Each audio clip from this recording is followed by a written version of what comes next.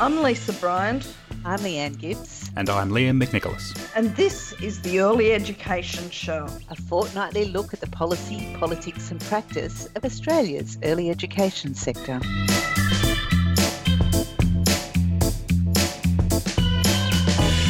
Lisa, Leanne and I are taking a break, but we still have a new episode this fortnight, which we're really excited about. Regular listeners of the show will know that Leanne now works for the University of Wollongong Early Start program and is doing some really incredible work there around translating all of the amazing research into the early education sector into practice. Leanne and the University of Wollongong and the Early Start team have been really generous in sharing what we're going to be sharing with you for this episode. Over the past few months, particularly during this the COVID-19 pandemic, Leanne has been interviewing a range of experts in the early childhood sector talking about particular topics. They're really fantastic videos. I really strongly recommend them to everyone. So make sure you check out the show notes for today's episode and check them all out. But we're going to share 3 of them. They're all about 15 to 20 minutes long, and Leanne has personally curated 3 of the ones she thinks are the most interesting, and I think you'll all agree. So thanks again to UOW Early Start and all the speakers. Who we'll be hearing from today is Dr. Gay Lindsay on children and the arts, Associate Professor Catherine Nielsen-Hewitt and Professor Mark de Rosnay on how to support children's emotions when the world is changing, and Dr. Lynn Cronin on school transitions during COVID-19. I really hope you enjoy these conversations. Once you finish them, you won't be able to help yourself, but make sure you head over to Early Start's page, not only to check out these videos, but they're also doing a whole range of really incredible work. Big congrats to Leanne and the team there. It's a page I'm regularly checking out. But please enjoy these conversations, and we'll probably be back with our normal banter in a couple of weeks.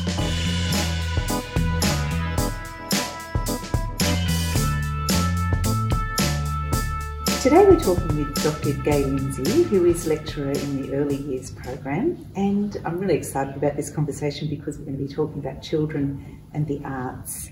So your studies have been in children and the arts, so can you tell us a little bit about your research? Sure. So my focus was really on visual arts in early childhood, and the reason I focused on that was because I taught preschool for more than 20 years before I decided to do some research. And as a practitioner, I constantly was amazed at what I was seeing in practice. So people would say the arts were important without a doubt, and I could see that visual arts were part of the everyday curriculum in the early childhood context, but at the same time educators were saying that they weren't artistic, that they didn't know what to do, and that when I would visit centres in the area, because I used to do a lot of visiting of other centres and colleagues, as well as part of some work I did with another organisation.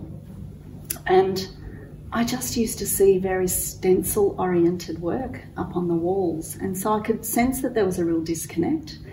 And after I'd gone to Reggio Emilia in 2008 for a conference there, that's an approach in Italy that has a very strong visual arts basis to their work with young children, I was really convinced that practice was being influenced not so much by what people were learning in their studies, either at TAFE or at university, but by their own lack of confidence to express themselves in the visual arts. And so that lack of what we call self-efficacy in the research world then had a direct impact on what children were experiencing and also what they were missing out on. And so that's what I investigated, was the beliefs and self-efficacy of early childhood teachers and educators. And so then in the context of thinking about this with families as adults who might be engaging in the arts, let's think about what do you describe as the arts, or for example creativity? So for me, creativity and the arts are connected for sure, but they're not the same. Mm-hmm. So we can be creative in any domain. We can be creative in science, in mathematics, in our language, in so many ways, engineering. So all those STEM curriculum areas are areas that we're encouraging people to be creative. But a lot of people make the false assumption that creativity is really tied to the arts, and particularly the visual arts. So people align them very powerfully. I like to see that the arts, as a bigger domain, are all of those things like music and movement and drama and the visual arts, and literature to a degree as well fits within that arts paradigm. And we can be creative in all of those domains of the arts as well. But my feeling is that the arts should be integrated right across the curriculum. So instead of saying we're doing arts as an activity on a Friday afternoon when we've sort of turned our brains off for the week, we should be doing arts as part of science exploration, as part of engineering, as part of maths. And so when we integrate the arts, then my perception is that we're being fully human beings, and especially, you know, in times of pandemic, but also all the time, the arts are what keep our humanity alive. They're what make us sing. They're what human beings do when they're looking for leisure time. So I think it's a real shame when people compartmentalise children's learning rather than treating it as this wonderful exploration of wonder with children. Yeah, because I think a lot of people will remember that Friday afternoons were either sport, and if it was raining, you got to do art. So it was, I know, you know, in that primary school years, and also there were moments of stress as well in high school for people because they didn't feel confident, as you said. So what is it about this confidence? Why do people feel so unconfident in their exploration of the arts? I think there's a lot of misperceptions.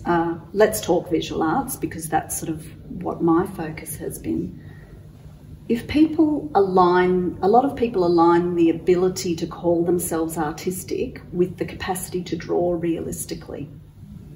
And so if people don't feel that they can draw, then they will announce they're not artistic.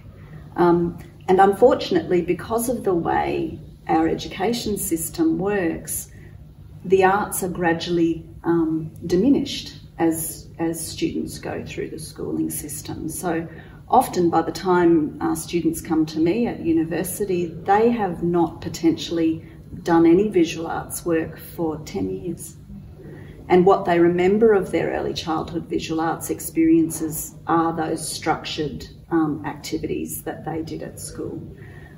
Ironically though, people express a real yearning for making art. And if we look at what's happened during this time of pandemic, the arts have blossomed. They haven't been supported, and you know, lots of artists are struggling, but at the same time, everyday people are connecting with the arts in ways they perhaps didn't have the time to do before. So there is a yearning in the human spirit to express ourselves visually. And I'd like to challenge that idea that it's a Friday afternoon brainless activity, because in fact artists are the great thinkers of society. They're the people who grapple with big questions and who reflect society back to the community. They're asking the tricky questions about what's going on and what's my experience and how do I communicate that, or how do I make sense of it. So yeah, there's lots of complexities around the arts. So how could, if families are thinking about how to incorporate the arts into their everyday, first of all, how can people feel more confident? Like, what can they do to grow in their confidence? They might have had those experiences and feel like, well, I'm not artistic or whatever is the sorts of things that you're saying. How can, first of all, they grow in that confidence? I think the confidence comes by playing with materials, which we all love to do. So lots of people will doodle on the phone. You know, they're having a phone call, they'll be doodling on a notepad. That's mark making. And so we need to perhaps get away from that notion that drawing realistically is somehow the magic key that unlocks the ability to make art. Because art making, visual arts making, is playing and making marks. And that's all it needs to be, particularly for young children. I like to talk about it as a meeting with materials, that we can just play and explore the properties of those materials and just delight in the process. So it can be cognitive, but it can also be therapeutic. It can just be playful. And so I think that's what I'd encourage families to do, is to get away from the idea that it has to be an end product that they would make. They don't need to go and look on Pinterest to work out how to make a frog. it would be, say for example, if they wanted to draw or make a frog, say to their children, what do you know about frogs? Let's read some books about frogs. Let's watch a documentary on YouTube about frogs. And then talk children through representing their ideas or their theories in a visual way, in a symbolic way. I mean, really, expressing ourselves that way as human beings has happened since the dawn of time.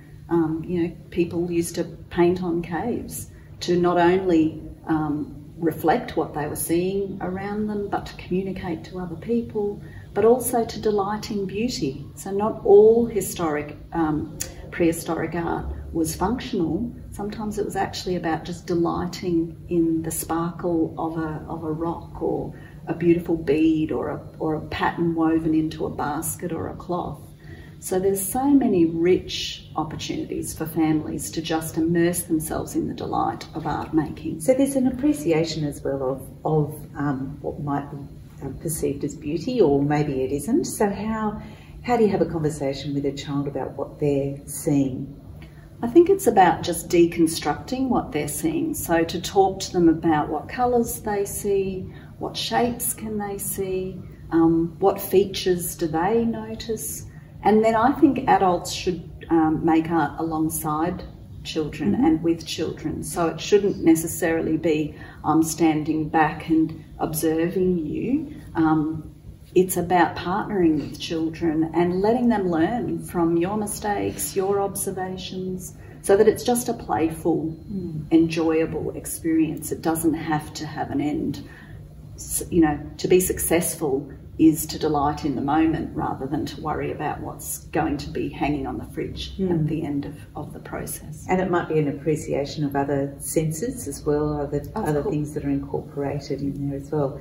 So getting to the technical stuff, what sort of materials would you recommend would be around the home, simple materials that could create the opportunities for exploration of the arts? Yeah, well, it's limitless, really. And there are many shops that can provide us with this experience. Of course. So, I mean, obviously you can purchase all sorts of art materials online if you don't own any, but what I'd always encourage families to do is to choose materials that make a rich, meaningful mark. So when you're 18 months old, for example, the packet of pencils from the $2 shop doesn't actually make a great mark. So I'd be encouraging families to play with things like charcoal, and if you don't own charcoal, lots of families have wood burners. You can actually just get a bit of burnt wood and make marks with that and experiment with that. I've seen a lot of people during the pandemic times actually playing with using petals from flowers and hammering them and making marks with them between bits of fabric. I've seen people painting with tea and coffee. So you don't have to have art materials to make art. And if you've got cardboard boxes in the house, that is an endless supply of creative opportunity. You can cut out cardboard and cut slits in it and use it for construction. You can make cubby houses and then paint the cubby house. I mean, you just really, there is no limit. So it's looking around in the environment for what's available rather than purchasing a whole lot of Absolutely. You don't have to spend a lot of money to do some really exciting artwork with children. And if you've got texters and felt pens, then they're great too, so long as they're making a really rich mark. Often, we need to imagine the frustration that children feel if they're given a yellow pencil and when they scratch it on the paper, it's barely visible. So we need to think about providing that rich mark-making opportunity so that children see that their actions have an impact and that it's a satisfying impact. There's a richness that comes when you can make a thick black mark onto a lovely big piece of paper. I'd also encourage using really big bits of paper if you can get your hands on them, even if that's just newspaper, rather than tinsy-wincy pieces. Small pieces. So you've given some great tips already, but what would be your tips around having creative experiences at home in the visual arts, for example? I would just encourage families to have those materials available for children, to partner with their children and sit alongside them and just delight in the play. if you're looking for ideas of what to do, there is plenty online to search for. But it's about just taking the time and playing, I think, is the number one. Not worrying about an end product. Not getting stuck in the idea that children just want to colour in the lines that other people have drawn, but that we really want to encourage them to develop confidence, to make meaning in their way, and to have their voice be heard. That's sort of my number one agenda. And what about this balance between process and product? It's a really because interesting... we all love looking at beautiful things that have been made. And there wouldn't be art galleries if human beings didn't delight in the product. In my work, I drew upon a lot of the thinking by a philosopher called John Dewey, and he and another academic called Elliot Eisner talked a lot about process and product.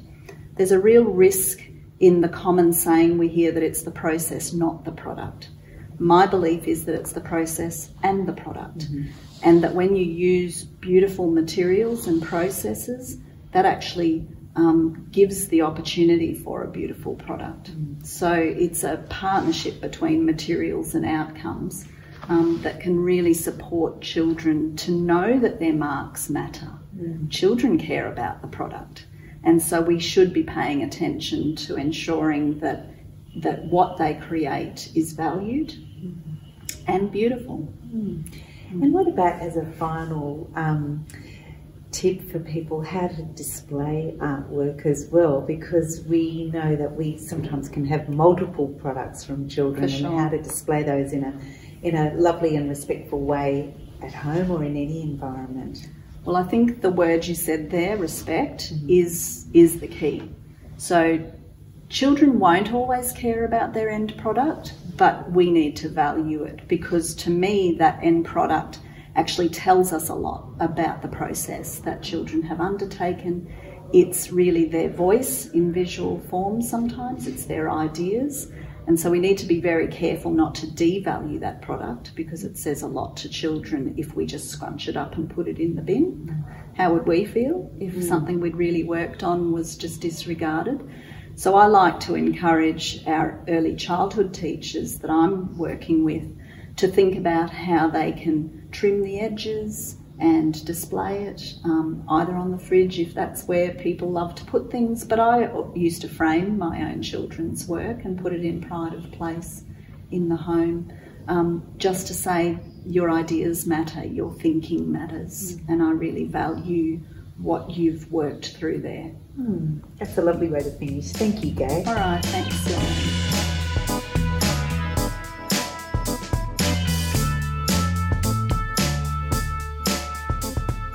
I'm with Mark Burbank, who is Professor of Child Development at Early Start, and Catherine Nielsen, who is Director of Pedagogical Leadership at Early Start as well.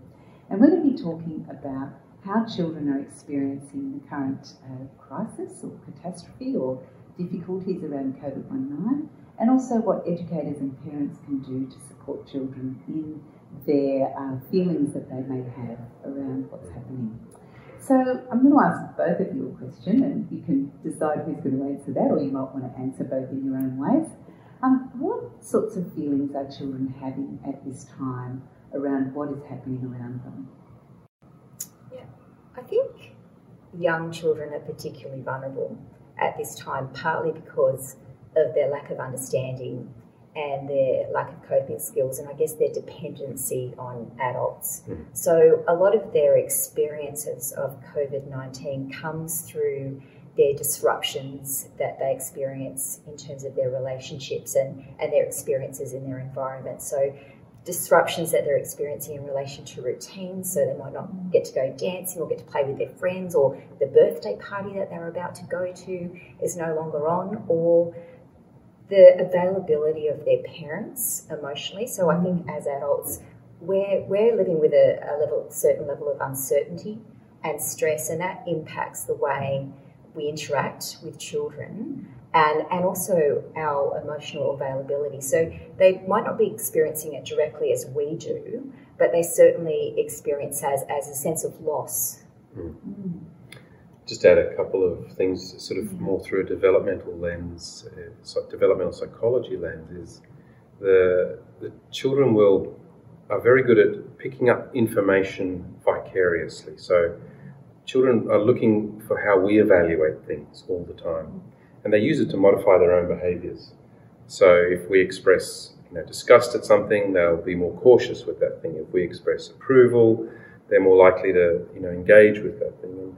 And so a lot of kids will be hearing this topic often in a very tense or fearful way. The tone will be one of fear. And what children do is they take that broader context to make an evaluation.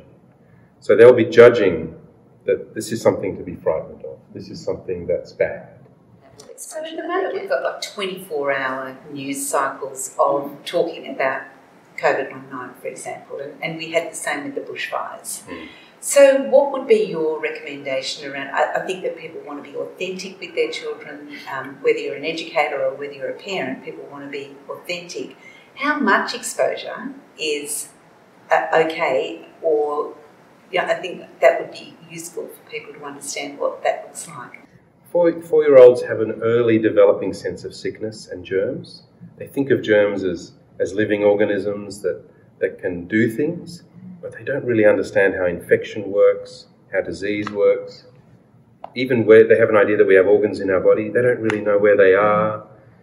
So they're building up knowledge of the world. And one of the most important and richest sources of that information for children is verbal interactions with people who they trust. And they don't build that information up quickly, they build it up slowly. So giving them permission to ask a question through our own behaviour, through our own verbal behaviour, listening to what they say, creating an environment where they can come back and clarify, engaging on the topic when the opportunity presents itself, giving them the opportunity to come back again, will help them on that journey of building up the knowledge that they will need to properly understand these things. But we have to accept this fact. Most 4-year-olds will not understand COVID-19. Well, I don't think most adults can understand it. That's part true. of the That's true. challenge. And I suppose that does lead to that question before we go on to thinking about supporting children. How do adults, how can they regulate their own feelings? Because as you say, children are picking up those cues from them. So how can adults regulate those and ensure that they're kind of feeling, I mean, no, we can't do that, but this is unknown for all adults. We can. And I learned this through some work I did years ago in terms of social anxiety. Now, it's very difficult for a person to control the anxiety that they have. But what people, especially around lots of areas, what people are quite good at, not always, but often, is regulating how they present themselves to their child. Right? So we can be conscious of, okay, when I'm interacting with my child about this, I need to slow down. I need to model more relaxed behaviour. I need to listen. And I need to not overwhelm them with information. And those very concrete strategies, which you can even practice, actually they're sending those signals that this is an okay thing to talk about. This is something that's not overwhelming. This is something that's not too frightening. And we've seen that even parents who are highly anxious themselves can use those strategies with their children and interactions with their children to reduce the anxiety in the interaction and to send much more positive messages about the world to children. And so that's a reasonably well evidence-based reality. And it's something that we often talk about with educators. We talk about the power of the pause and just really slowing things down. And it's about wearing that very intentional lens and understanding that the way that you interact with your child directly impacts on their well-being and their sense of security. So, and I think it's important to be reassuring to parents because these aren't anxious times, these are stressful times, and you absolutely need to tap into your own support networks and find people where you can have those conversations, because those conversations are important to be had, but not in front of children. So it's really about monitoring their level of exposure, and when they are exposed to these kind of conversations, to ensure that there is a consistent message. And that's particularly important for educators who are continuing to work with young children, is that there is a consistent message given to children. So check with their parents, find out what kind of messages children have been given and make sure that you mirror those. Yeah. Can I just before we go on, just jump in two very practical things. One is you can monitor yourself to see if you're catastrophizing. So catastrophizing is when you're going down that path of, and then someone will die or something terrible will happen. If you're catastrophizing and you're externalizing it, you're saying it, you have to wash your hands so that you don't get really, really, really sick, right? No, you wash your hands so that we don't spread this sickness to other people. So you put that in a kind of procedural, factual narrative, not in a catastrophic narrative. And that helps children think about the reality of what's going on, and it helps you change your own response. The other thing that you can do is you can help children focus on other people. And that's a very, very powerful strategy. If you think about what empathy really is, empathy is where I start to concern myself with somebody else's position. And that's a very powerful thing to do with a child, is to say, oh, we've got to make sure that Nan's all right, so let's make her some cookies, or let's make sure that we clean all the handles so she doesn't get sick. And the kid is more powerful then. They can act in the world, they can do good things, and they're caring for someone else. And that also reduces their anxiety at the same time. That sits really nicely with the Ways of Wellbeing framework, which is about giving and sharing, and that's really empowering for children because it gives them a level of control at a time where they feel like they don't have any control because everything's stopping. So being acting in the world is very important there. So I just wanted to talk briefly about educators who, at this time when we're recording this, we still have early childhood settings open and educators doing what I consider to be an amazing job and taking an amazing role right now that really cannot be praised enough. First of all, to be in place supporting children and supporting families, and also sometimes doing that with their own peers. And their own children who might be at home. That's right. So what about educators? What are some really practical things? You touched on that, Catherine, but some really practical things that educators can do to support children at this time when they're in their early childhood settings? I think one of the things that we need to recognise is this is coming off the back of the bushfires. So educators are already really focused on trying to re-establish a sense of security and normalcy, safety and routine within their service. And I think about a lot of what will help children and families now is really what's typical of high quality practice. So it's really valuing that relational pedagogy and developing those safe and responsive relationships. It's around our connections with families are critical at times like this in terms of establishing those communications. But I think it's also around other kinds of practices that happen within that early childhood context. So play becomes so critical at times of stress because play is such an important platform for children to actually work through their feelings and their emotions and their understandings. But even more important than that, as adults, it provides us with a window into children's understandings of situations. Look at keeping routines to typical routines because children take great comfort from the familiar. And we're all looking for what is our new normal. And when we're setting routines, it's about giving children a voice in what those routines look like.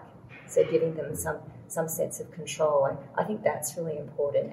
And looking after one another as pedagogues and as educators. And that's critical. The strength of your team is really important for the functionality of what's happening within your service. Just on that question of routines and structures, I couldn't agree more. And giving children a role, but also making it very clear and obvious. There are certain approaches where children actually have a representation of the day. And if you're in a moment where there's elevated stress, or that you're in communities where there's a high level of disorganisation, or if you're trying to bring about a change, and you might need to bring about changes because of smaller eating groups already occurring in early childhood services, then finding a way to represent... Circle time. finding a way to represent the day for children is very powerful. So what we're doing at different times. It doesn't mean that children always need that, but it can be very helpful. It's a great tool, and especially when there's more anxiety around, it provides a sense of more control over the environment, more they can manage their expectations and they know what they're going to need to do. And just touching on something that you said there, Mark, I think the other thing for educators is to be aware that children will be stressed, and because of their lack of language, stress often manifests itself as behaviours or changes in behaviours. Yeah. So it's being aware and a lookout for those shifts in behaviour. So a child might become more aggressive, or they might be less responsive and withdraw socially, or they may regress in skills. Often at times of challenge we see challenges, or at times of stress we see challenges in terms of children's self-regulation. Yep. So they might need more prompting or more scaffolding or support. They may have difficulty paying attention or following instructions. So it's really about being supportive and understanding of those changes. And as you say, maybe just pausing to reflect on what's happening and what that child is trying to, or is inadvertently telling you as a result of that stress. So just pausing and understanding that that's what's happening, and reflecting on it yourself as well, because that can often be what's happening. So then we might see separation or cleanliness, and the communication, like you said, is saying, you know, I'm looking for someone who I trust and someone to be with. And that's hard sometimes for parents and for educators who might have taken a child on a journey of separating from their family, and now they're back there again. But I guess it's that strong feeling that it's okay, we can do all of that again, and the world will change in a different way. So maybe just to sort of round this out and to finish on a well, I think it's been really positive, is what are some of the tips you would give for doing some we might have children at home with their families, or we will continue to have children in early childhood settings with educators. So what are some joyful, stress alleviating activities to all do together that will, you know, bring that sense of joy and playfulness? I like finishing off like that, because I think it's really important to give ourselves permission to have fun and for children. So it's about, I mean, this is an opportunity for families to reconnect and to slow down. So it's about having those times where you're cooking in the kitchen or you're playing with children. I mean, there's so many opportunities to kind of engage and to dance and to be active and to spend time together, to make up board games. I think finding things that we can do together is the key. I have children from 15 to 4 years of age, and that's quite a developmental sweep. We dance together. That's fun. We play. It might be fun for you. It's fun for us. We play Uno together. But we're doing board game of the week. but I'll say this. It can't be all the time, right? So again, because we're actually going through this at the moment, having the structure in place and having those times. Okay, when it's time to stop socialising with your friends, to stop, playing, to come together. It's together time. That demarcates a space. And in that space, people have permission to do something different. So creating the space for that time is the first thing that has to happen, and getting agreement around that's what we're going to do in this time. It doesn't have to be very long, but to know that it's there and that it's part of it, and it's something we can look forward to. It's really very important. Maybe some alone time as well. Absolutely. It's required in a home with all ages, and it's time to, and this could be a good time to learn how to be on your own with other people. So that could be something. And I love the idea of baking some biscuits or whatever. That is something that children are acting and they're or reading out loud again. Yeah. Just children are a bit older, just going back to out loud reading. Sharing your favourite books from childhood. Is there anything else that you would sort of commend to educators or to parents? With so many people are digitally enabled these days, right across society actually, handheld devices. Making things for other people and putting them up online. So you might have a cousin who can't visit or something like that, so you make a message. Or my children once did a video series which I'm thinking of rejuvenating. You remember the Deadly 60 or whatever? There used to be a nature documentary, Deadly 50 or something like that. No, but I'll be So they made their own version of it, which was like the Deadly 4 or something. And so it was stuffed animals, and they went all David Attenborough, and they made a little documentary and then put it up online and sent it to their cousin. So doing things like that to connect them with their wider family group or their wider social group, I think that's really fun, and you're learning while you do that as well. And you can do a lot of that on a device. You can edit a simple video on a device. There are online videos of how to do it. So it's device time, but it's not device time as you know it. It's actually about reaching out and communicating and learning new skills. And I think that's pretty good fun. Absolutely, that idea of not letting the physical isolation translate to social isolation. So it's being really intentional and active around continuing those connections. One of our very dear family friends, it was her daughter's birthday yesterday, and she had to cancel the birthday party. So all of the people that were coming to the birthday party connected in a Zoom party room. Zoom party room. And connected that way. Very different, but some great connection. Absolutely. Okay, well that was wonderful. Thanks, Catherine, and thanks, Mark. Pleasure. Thank you.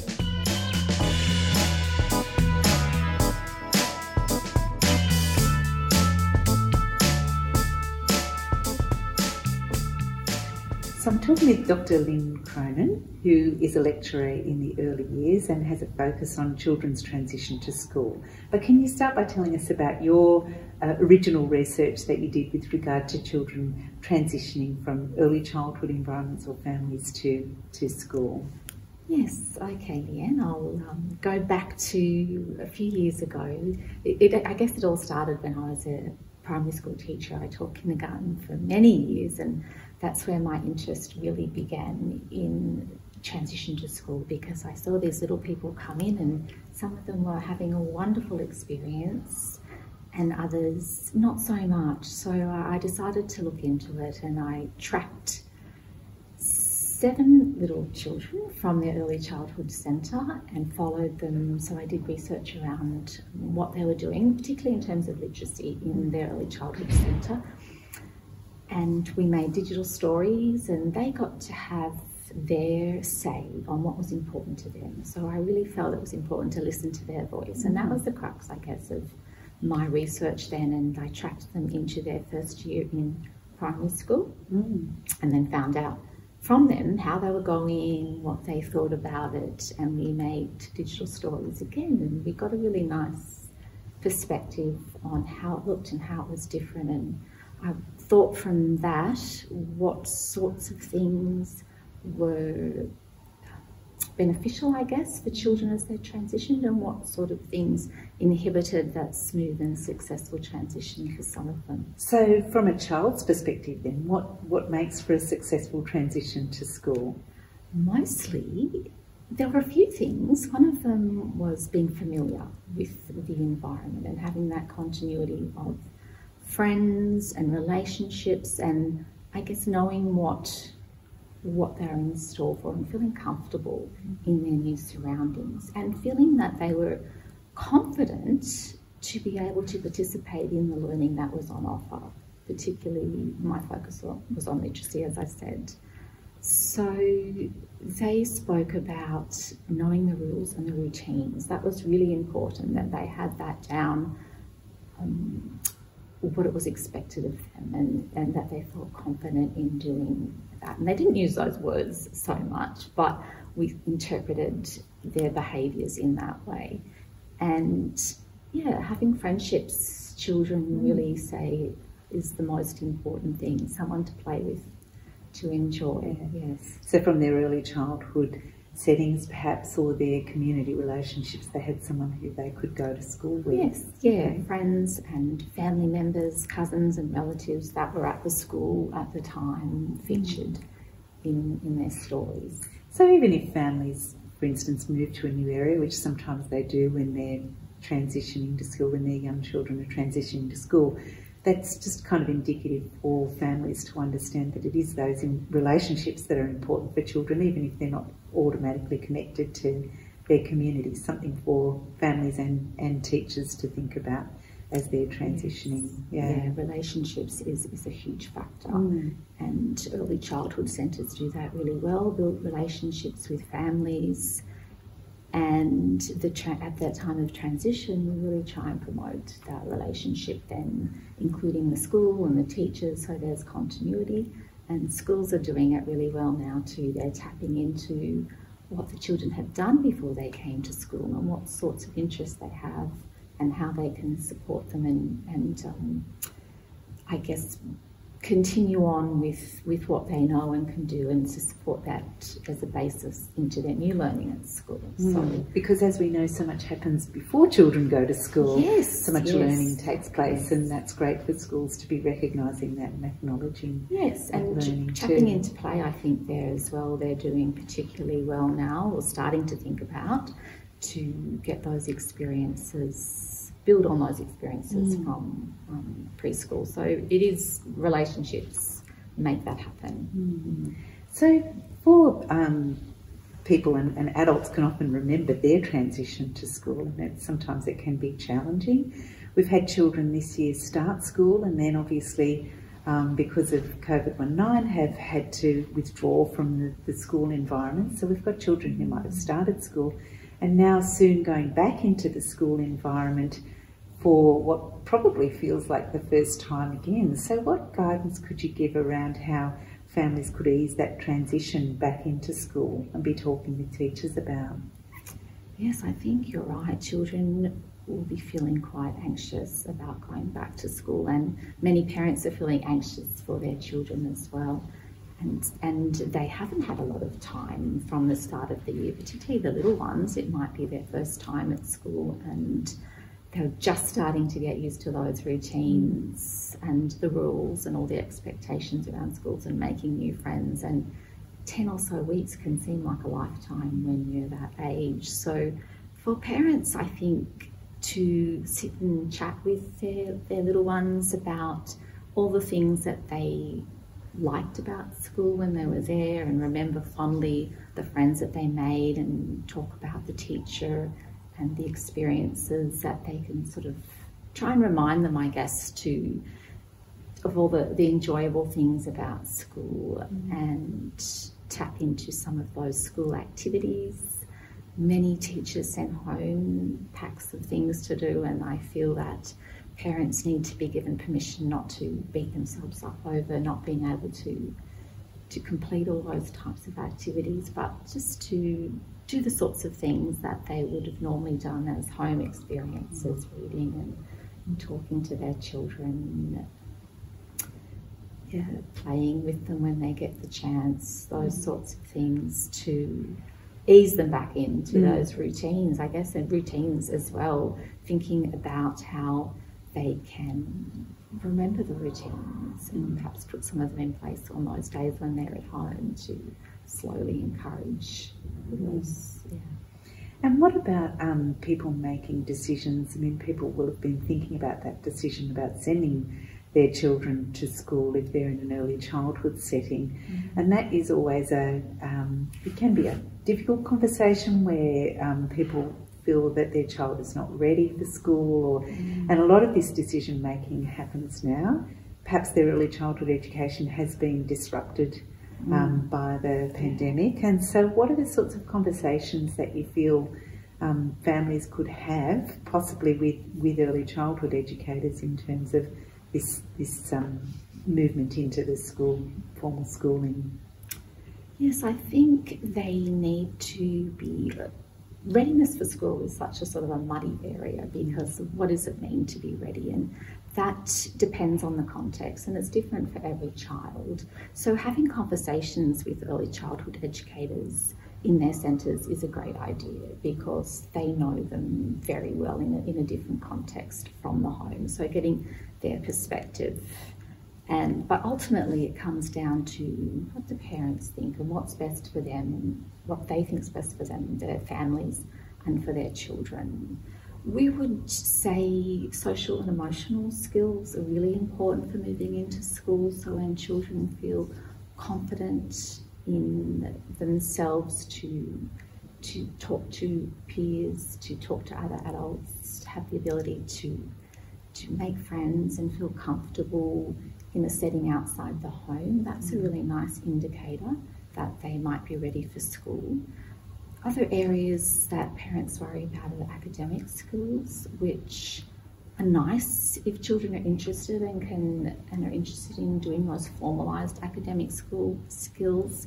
They help when children get to school, but they're not the most important thing. I think the most important thing is for children to feel comfortable and valued in the setting, and those sort of academic skills will come.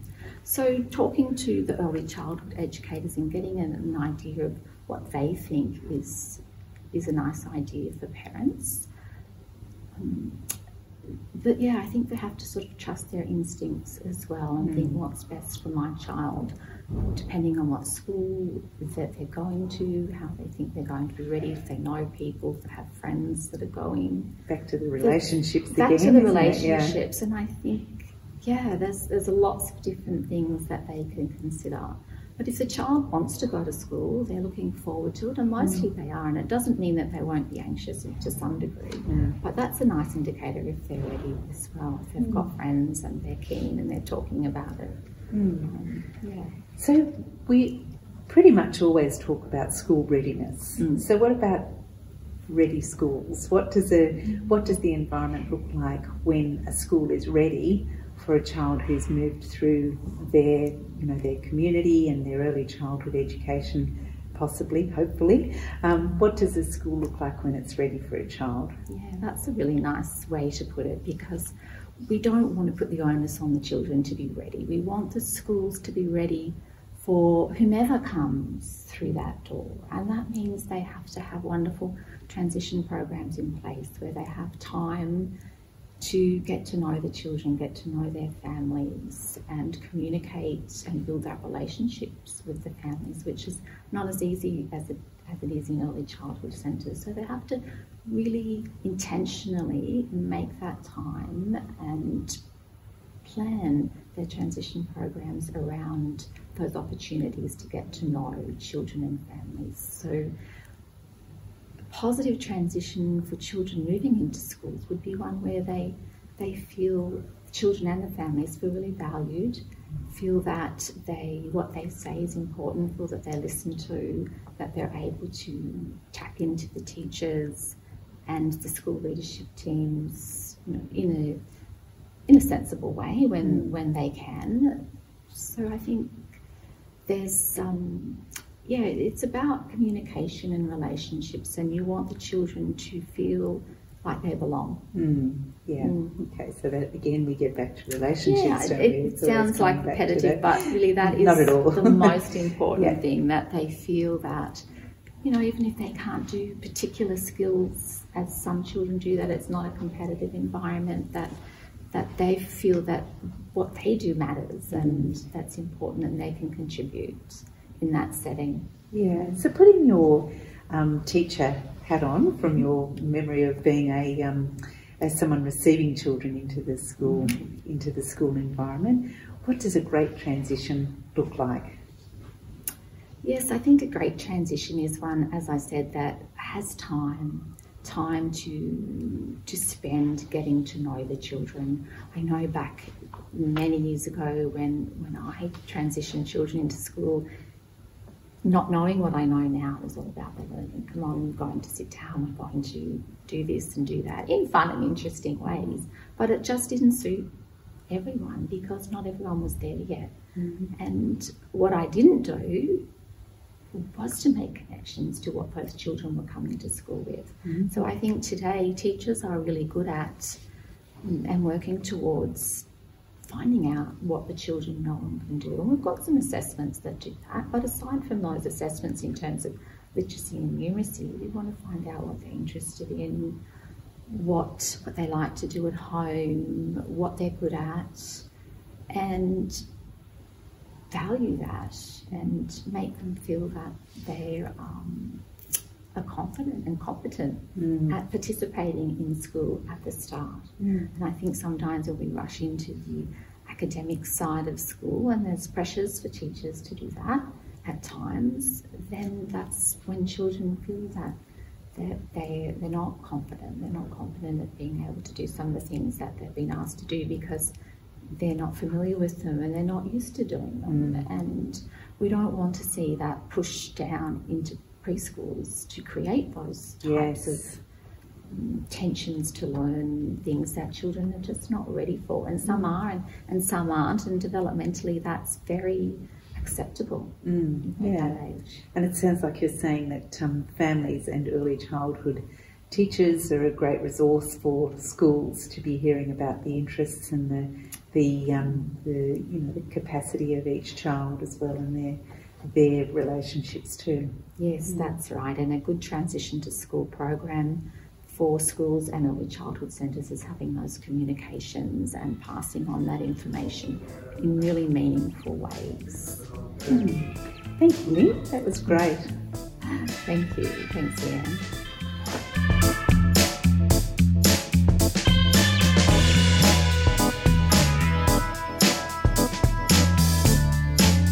You have been listening to the Early Education Show.